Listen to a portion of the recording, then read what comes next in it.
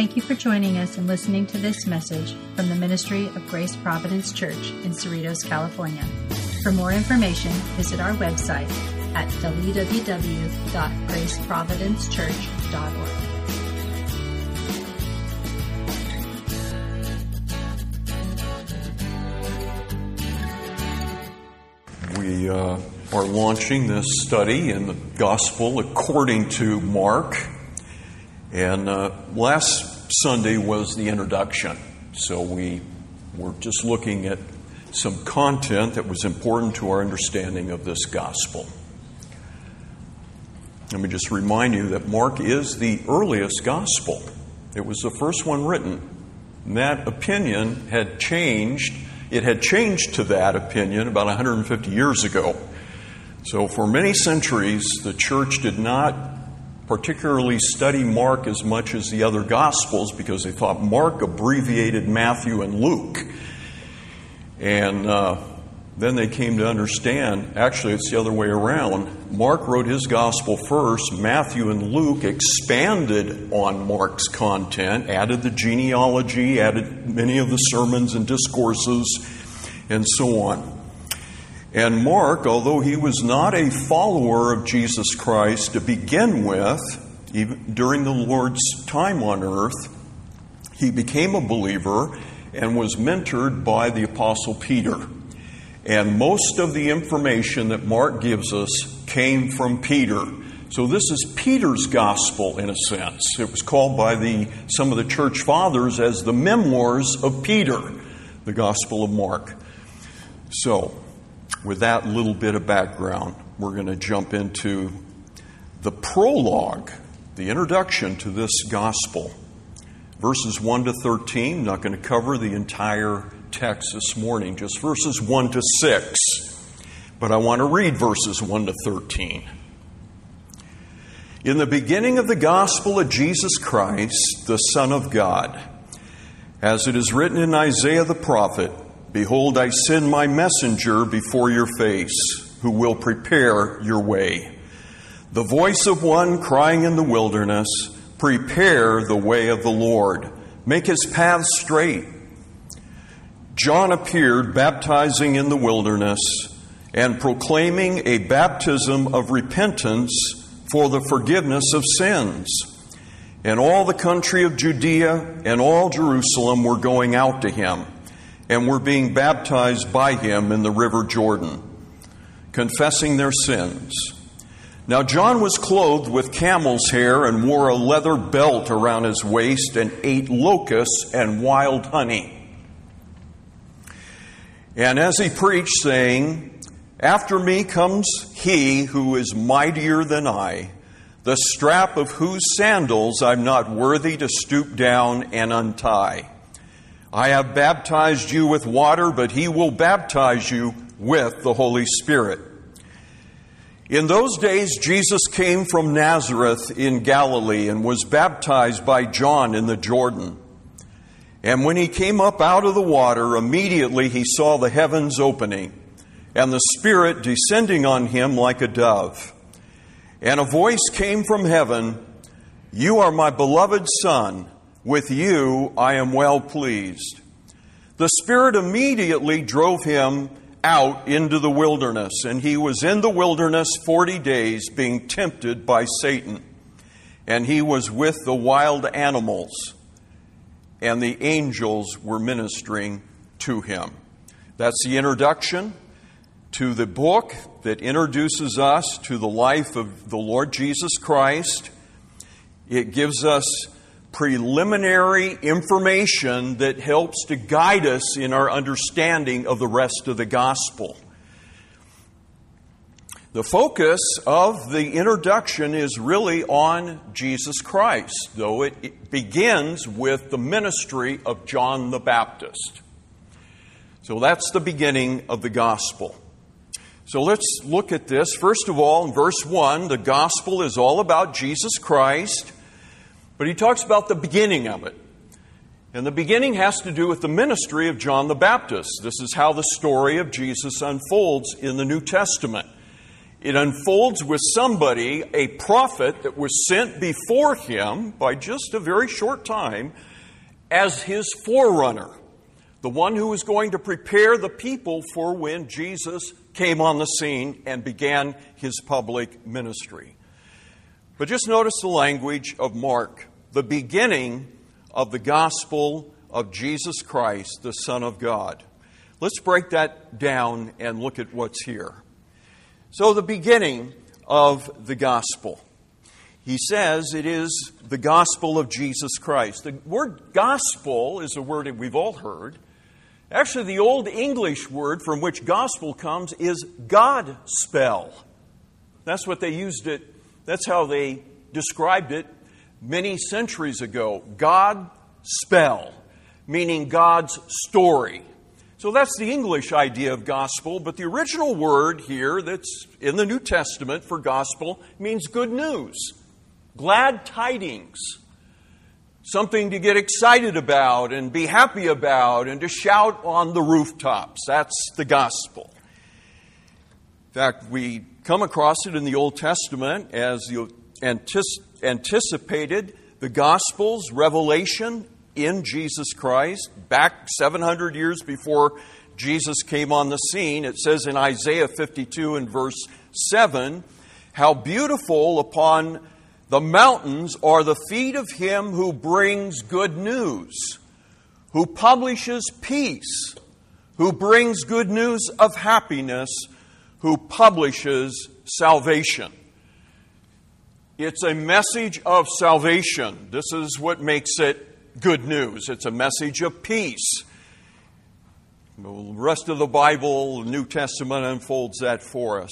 Peace with God, peace through the Lord Jesus Christ. And then when Jesus was born, in Luke chapter 2, recording it, the angel said to the shepherds that were watching their flock that night, "I bring you good news of great joy, which shall be to all people. For unto you is born this day in the city of David a Savior, who is Christ the Lord." So that's the idea of gospel. We need to keep that in mind as we're reading about good news here. This is the best news the human population has ever heard, what's recorded in the Bible. But notice who it's about. It's about Jesus Christ. It's the gospel of Jesus Christ. Now we could say it's the one that he preached, but the meaning here means it's about him. That's the sense in which it's the good news. It's good news because it's about him. Because of who he is, what he did, he gives it the quality of being good news versus something that's just news or bad news. It's good news because of Jesus. Now, here we have the compound name of Jesus put with Christ. Christ is not Jesus' last name. Some people think they're saying his last name when they say Christ. No, the word Christ actually is a title for his office as Messiah. This is the New Testament form of the Old Testament word for Messiah. It's Jesus Messiah, Jesus the Messiah. Now his first name, Jesus, means Yahweh saves or Yahweh is salvation. And that depicts the nature of his work, what he was going to do when he came into this world. Joseph was told when he wanted to divorce Mary, when he found out she was pregnant and he knew he was not the father, he was ready to put her away until the angel came to Joseph in a dream and told him, "Joseph, do not fear to take Mary as your wife. That which is conceived in her is conceived of the Holy Spirit. You shall call his name Jesus." Why? "For he will save his people from their sins."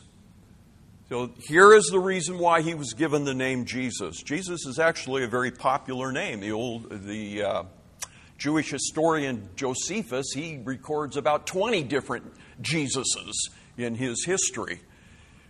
So this one, the main one of human history, the great one is Jesus the Christ, Jesus of Nazareth. There's different ways the Bible distinguishes him to distinguish him from the other people who had the same common name in the first century.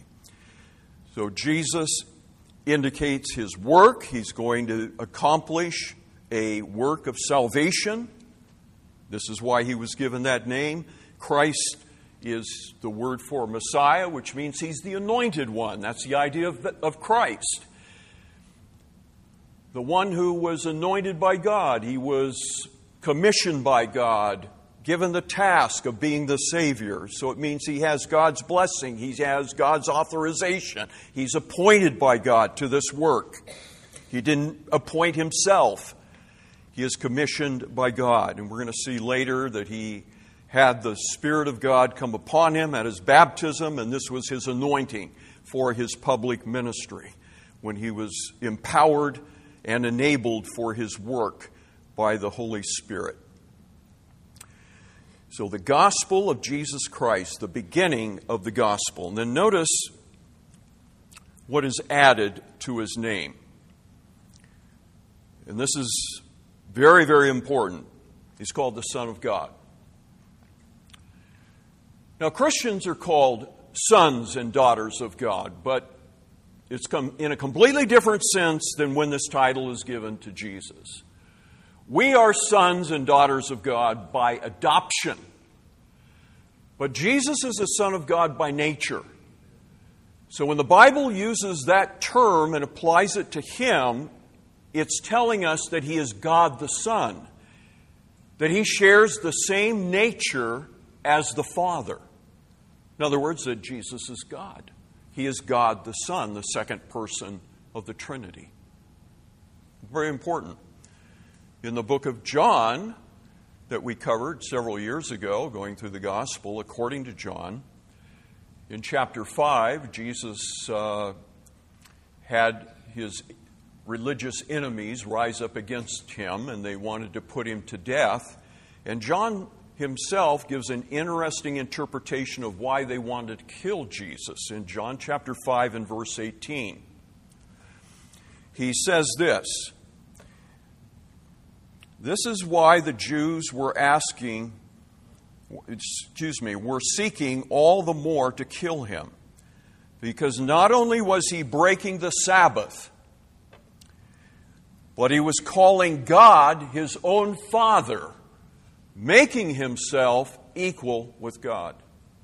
So when Jesus claimed to be God the Son, or the Son of God, he was claiming equality with God. Now, it's an amazing thing. You just stop about that, because there's some people who say, oh, Jesus never claimed to be God. Well, he did claim to be God. And this is why the Jewish people rose up against him. The religious leaders, not the common people, they accepted his ministry. Many followed him. But they opposed him and were not satisfied until they had silenced him in death. So this is an important term that's used for the Lord Jesus Christ, that he is the Son of God. I want to add one thing about him being God. It's the fact that he was the Son of God that made his death so effective in wiping out sin and taking care of the sin problem. This is an important connection we need to make theologically. The reason why his atonement on the cross that he suffered for 6 hours, about 6 to 9 hours on the cross, was able to wipe out the guilt of a multitude of people, reinstate their relationship to God so that they could be cleansed of all their guilt and never face punishment in the future. The reason why his one sacrifice could do that was because he was the Son of God.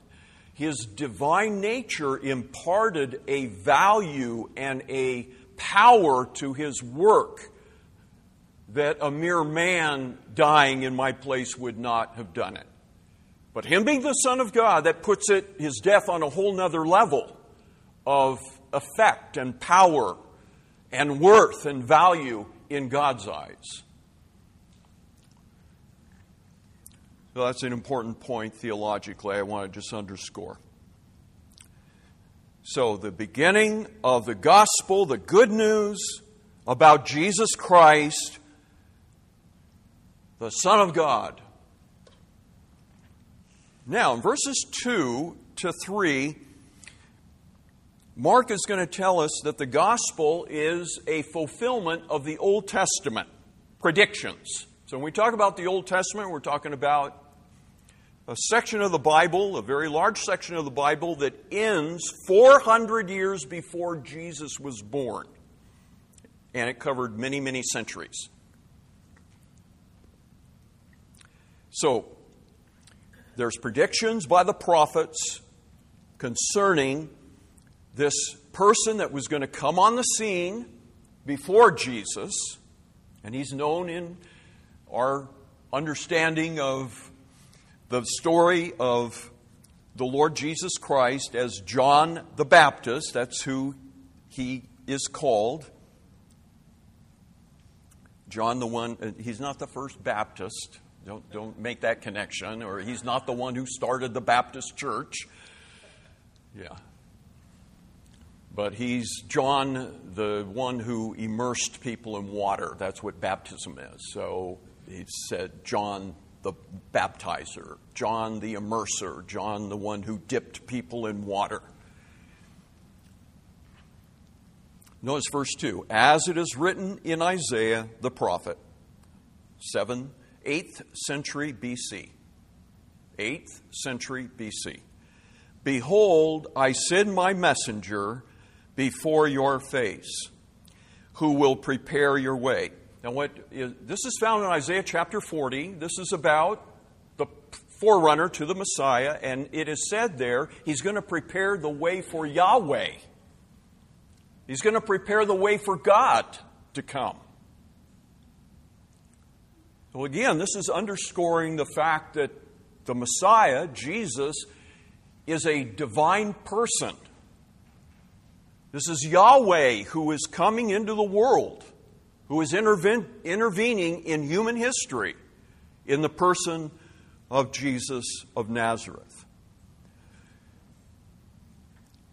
I will send my messenger before your face who will prepare your way, the voice of one crying in the wilderness, prepare the way of the Lord, make his path straight. Now all four Gospels quote this, Isaiah 40 verse 3.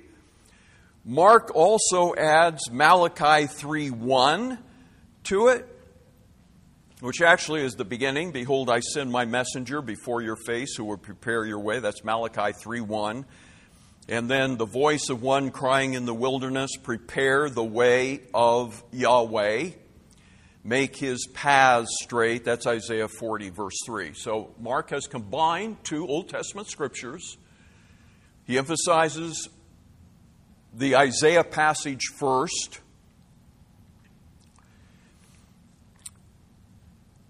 So this is referring to the one who announces the coming of God himself, coming in salvation. Prepare his way.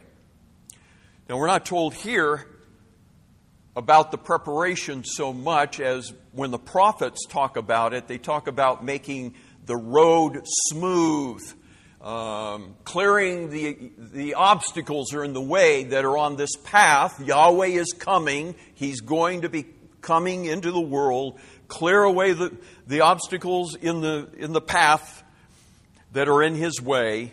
Make his paths straight, as it says here. Isaiah 40, verse 3. Well, this is the preparation of the way for the way of the Lord. You might just say something about the way of the Lord, because I think that's a phrase that actually is further developed in the New Testament, because Christians were followers of the way in the book of Acts. Several times it says they were followers of the way. Well, whose way? The way of Christ, the Lord's way, the way to correct living, but also the way of salvation. the only way of salvation. For there's no other way to be saved, there's no other way to be made right with God except through Jesus. This is the teaching of the Lord Jesus himself when he said, I am the way, the truth, and the life. No man comes to the Father except by me. He made it very clear. He is the way. So,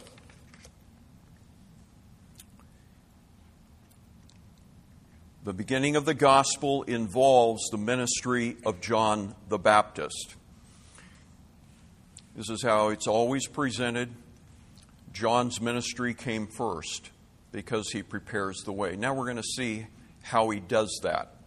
How does John's ministry prepare the way for the Lord? Okay, verses 4 through 6, we see his ministry of preparation. And involves, well, notice he's baptizing in the wilderness. The wilderness is a very important place, actually, in the Bible. It's mentioned, wilderness is mentioned 4 times here in chapter 1 of Mark. The wilderness experience of God's people centuries ago, that's recorded in the early chapters of the Bible, it was the place where God revealed himself. It was the place where his people were tested. They needed to be delivered on occasion in the wilderness. There's many things connected to the wilderness idea in the Bible. And here it is, again, connected with John's ministry. He was in the wilderness. That is, he was in the desert. Actually, the Judean desert, very, very, very barren, uninhabited place, north of the Dead Sea, probably along the Jordan Valley, somewhere there. They don't know exactly where, but they have speculated where John's ministry was. Now, the fact that John appeared, see that language in verse 4? John appeared. This actually was a startling event that occurred in Israel's history, because for 300 or 400 years, God had been silent. This is how some people speak of the period of time before the closure of the Old Testament with Malachi and the beginning of the New Testament. There's a period of 4 centuries in there when God was not speaking through prophets. Israel did not have any messages from God. And then all of a sudden, a voice in the wilderness is crying out. This was a startling thing, and it got everybody's attention. You notice the text, it says, all the country of Judea and all Jerusalem were going out to hear him. That's why. This is something new. This has not occurred in a very long time. Now, he was doing something that no doubt took them aback, because there's nothing in Israel's practice, religious-wise, that agrees with what John was doing. He was baptizing. Now, there were self-baptisms among the Gentiles who wanted to become Jewish in their beliefs and follow the Jewish religion, the Jewish way of life. They would impose a self-baptism kind of a thing as part of the ritual of switching over and converting to Judaism. But here is a man, and he's a prophet, he's God's voice, and he is baptizing people out in the wilderness. So the people got to go out there in order to find him where he is. He doesn't go into Jerusalem to do this. He doesn't go where the crowds are. He's out in a barren, desolate place. And the people are going out in droves because he's baptizing in the wilderness. He is baptizing here.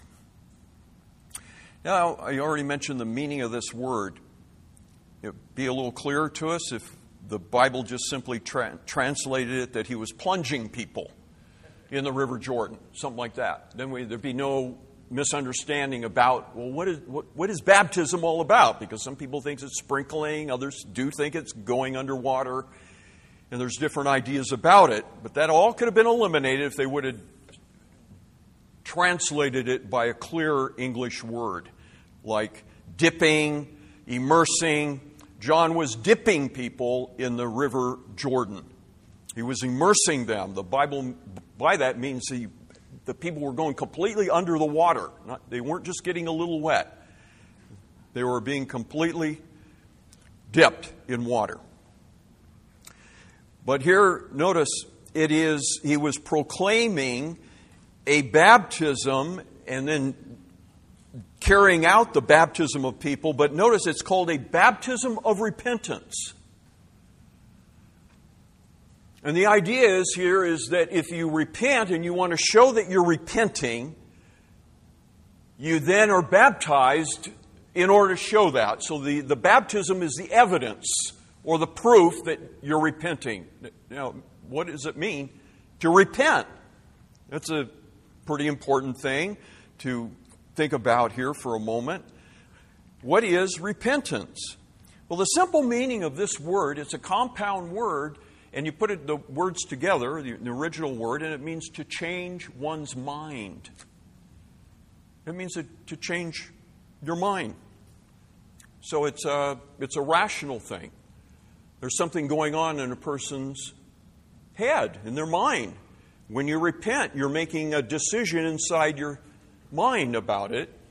Some people describe it as making a U-turn. You're going in one direction in life, and you make a U-turn, and now you're going in the opposite direction. So it's a radical change that's involved with repentance. And it involves a couple of things. It involves turning away from one's sinful practices and turning to God, very simply. Turning toward God in repentance. Turning away from sin. That always includes faith. We need to add that. That in the Bible, faith and repentance are two things that always go together. They're always found together, though they are found together in a few places. Verse 14 of Jesus' ministry, verse 15, when Jesus begins his ministry, this is Jesus himself speaking. The time is fulfilled. The kingdom of God is at hand. Repent and believe in the gospel. So there the Lord Jesus Christ brings both believing and repentance together. In the book of Acts, when Peter preached his great sermon, the 3,000 people were converted. He told them, repent and then be baptized, every one of you, for the forgiveness of sins, and you receive the gift of the Holy Spirit. So there it's just, he emphasizes the repentance side of it. Paul summed up his ministry in Asia when he spoke to the Ephesian elders, his ministry among them, particularly in Ephesus, there in Turkey, present-day Turkey. Paul was there in Ephesus for 3 years. And when he called the elders to come and he was going to talk to them about their future, about what his ministry had meant to them and so on, he said that he spoke to both the Gentiles and the Jews that were there. He went from house to house, and he said he was preaching repentance toward God and faith in our Lord Jesus Christ. Acts 20:21. So there they come together, faith and repentance. Every true repentance is going to have faith involved, believing and trusting in God and Christ. Every true expression of faith in Christ, believing in Him, trusting in Him, is going to have repentance as well. Now, what does it mean to repent? Well, I already said to change one's mind. But I want to boil it down like this. Repentance has, think of it like this, 3 words that all begin with C. Contrition, which means sorrow. There should be sorrow. When there's true repentance, we feel bad about what we've done. It might be shedding tears over it. But there should be some sense of, I feel horrible about this, that I did this. Contrition. Then there needs to be confession. Because notice it's it goes on that they were confessing their sins in verse 5. That was an aspect. That's how John knew that they were repenting there. That's all we know is when somebody actually confesses their sin. We can't read the contrition part in their heart. So these things that I'm saying are for us to evaluate whether or not we've ever repented. There needs to be sorrow, and then the second C is confession. Confession in the Bible means to say the same thing about our sin that God says. If God says this is a sin, but I try to justify myself and say, I really don't think I did anything very bad, I'm not going to confess that. We're not on the same page with God. Contrition, confession, and thirdly, change. Change. Those are the 3 C's of true repentance. I like this little line I heard many years ago. Repentance is to leave the sins we loved before and show that we in earnest grieve by doing so no more. Now, the confession part is important.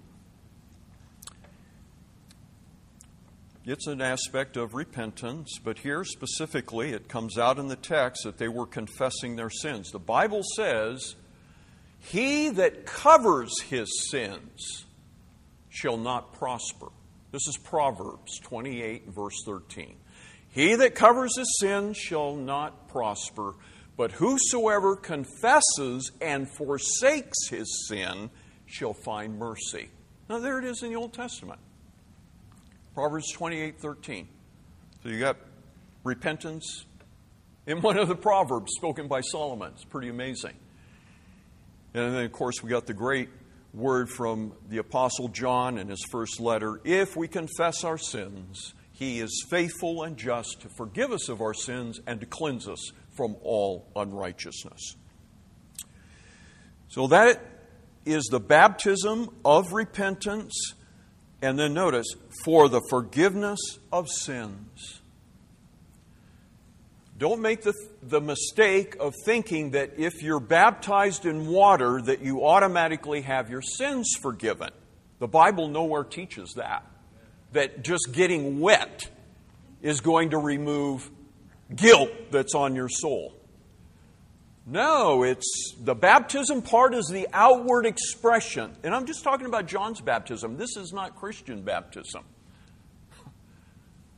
All right, when we're baptized as believers, we're not baptized according to John.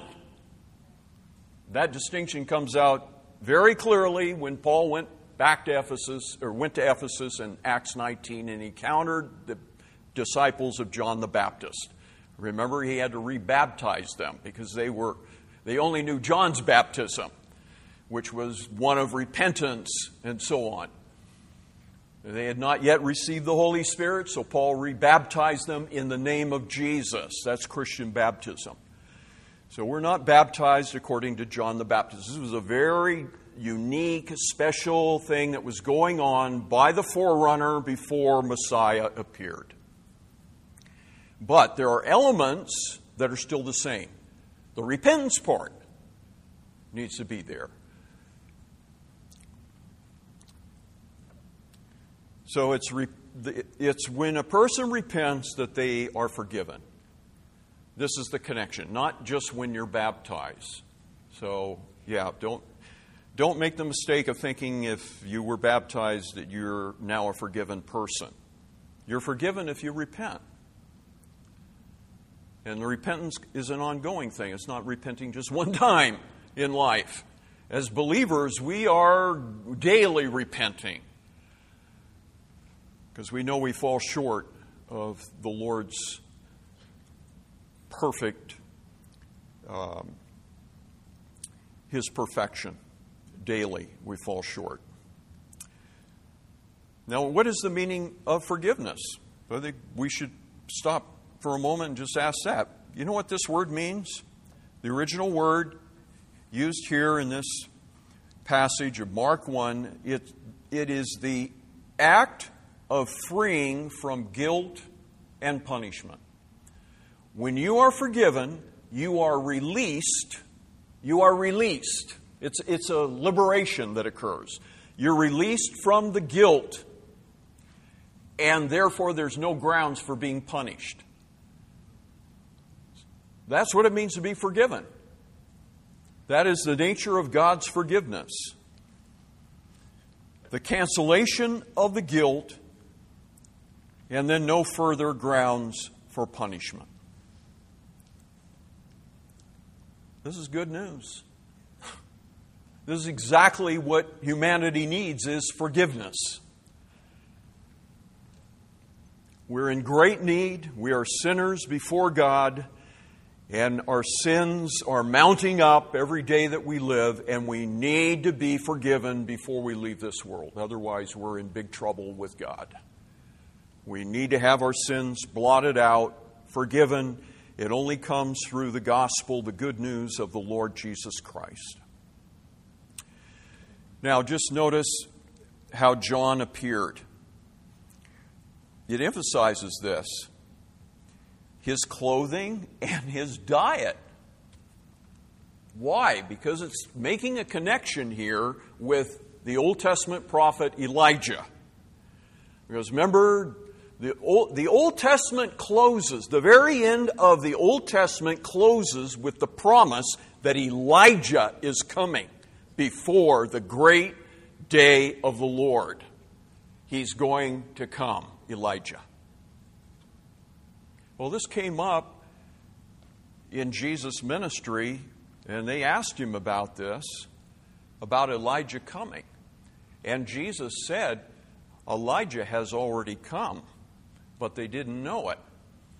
And it is explained to us that he came in the person of John the Baptist. John's garment of camel hair and having a big leather belt around his midsection and eating wild honey and locusts. Locust, by the way, is the only insect that the Old Testament allowed for diet. The book of Leviticus chapter 11, the one insect you could eat was a locust. It had to hop, it had to be able to fly, have 4 legs. John's eating locusts and wild honey. A great example of wild honey was, remember when Samson killed the lion with his bare hands in the book of Judges? And he left that lion for dead. Sometime later he came back and he saw the carcass of the lion, but there was a wild beehive inside that carcass. Samson reached his hand inside, he scooped out some of the honey and ate it. So wild honey was available in the wilderness. This was John's diet. This connected him with Elijah. This looks like Elijah because Elijah had a similar dress. He was a rugged reformer, preacher of repentance, preacher of coming judgment.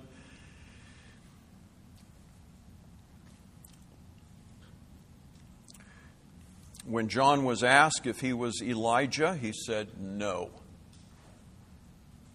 That is, he's not a reincarnation of Elijah. The Bible doesn't teach reincarnation, but just in case somebody thought, well, is this Elijah who came back from the dead or is here? He was not Elijah in that sense, but the Bible goes on to say that John came in the spirit and power of Elijah. So this is the introduction of part of the introduction of Mark's gospel. So we have John the Baptist who is sent here to get the nation ready. He is sent to get the nation of Israel ready and prepared for the eventuality of God Himself coming to that nation. This was the most momentous event in the history of Israel that had been anticipated for centuries, the coming of the Messiah. In order to get ready, they had to repent. And there's a sense in which this is still true, though we're not following John the Baptist now. The one who was to come that they were anticipating and expecting, He has come. He's already come. He came 2,000 years ago. We have the record left for us in the New Testament. But the demands are still there. We need to believe the gospel. We need to repent. This is how we are prepared to receive the Lord and to experience His great salvation.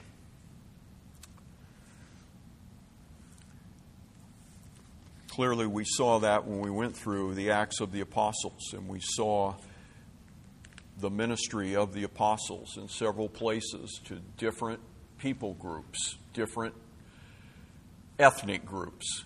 The message didn't change. It was Christ is risen. He died, but He's risen. They emphasized the resurrection, especially in the preaching in the book of Acts. But it all came to the same head. Repent. Believe the gospel. Have you repented? Are you a believer? This is what is demanded and commanded of us when we hear the good news. May the Lord bless His word today to us. Amen. Thank you for joining us and listening to this message from the Ministry of Grace Providence Church in Cerritos, California. For more information, visit our website at www.graceprovidencechurch.org.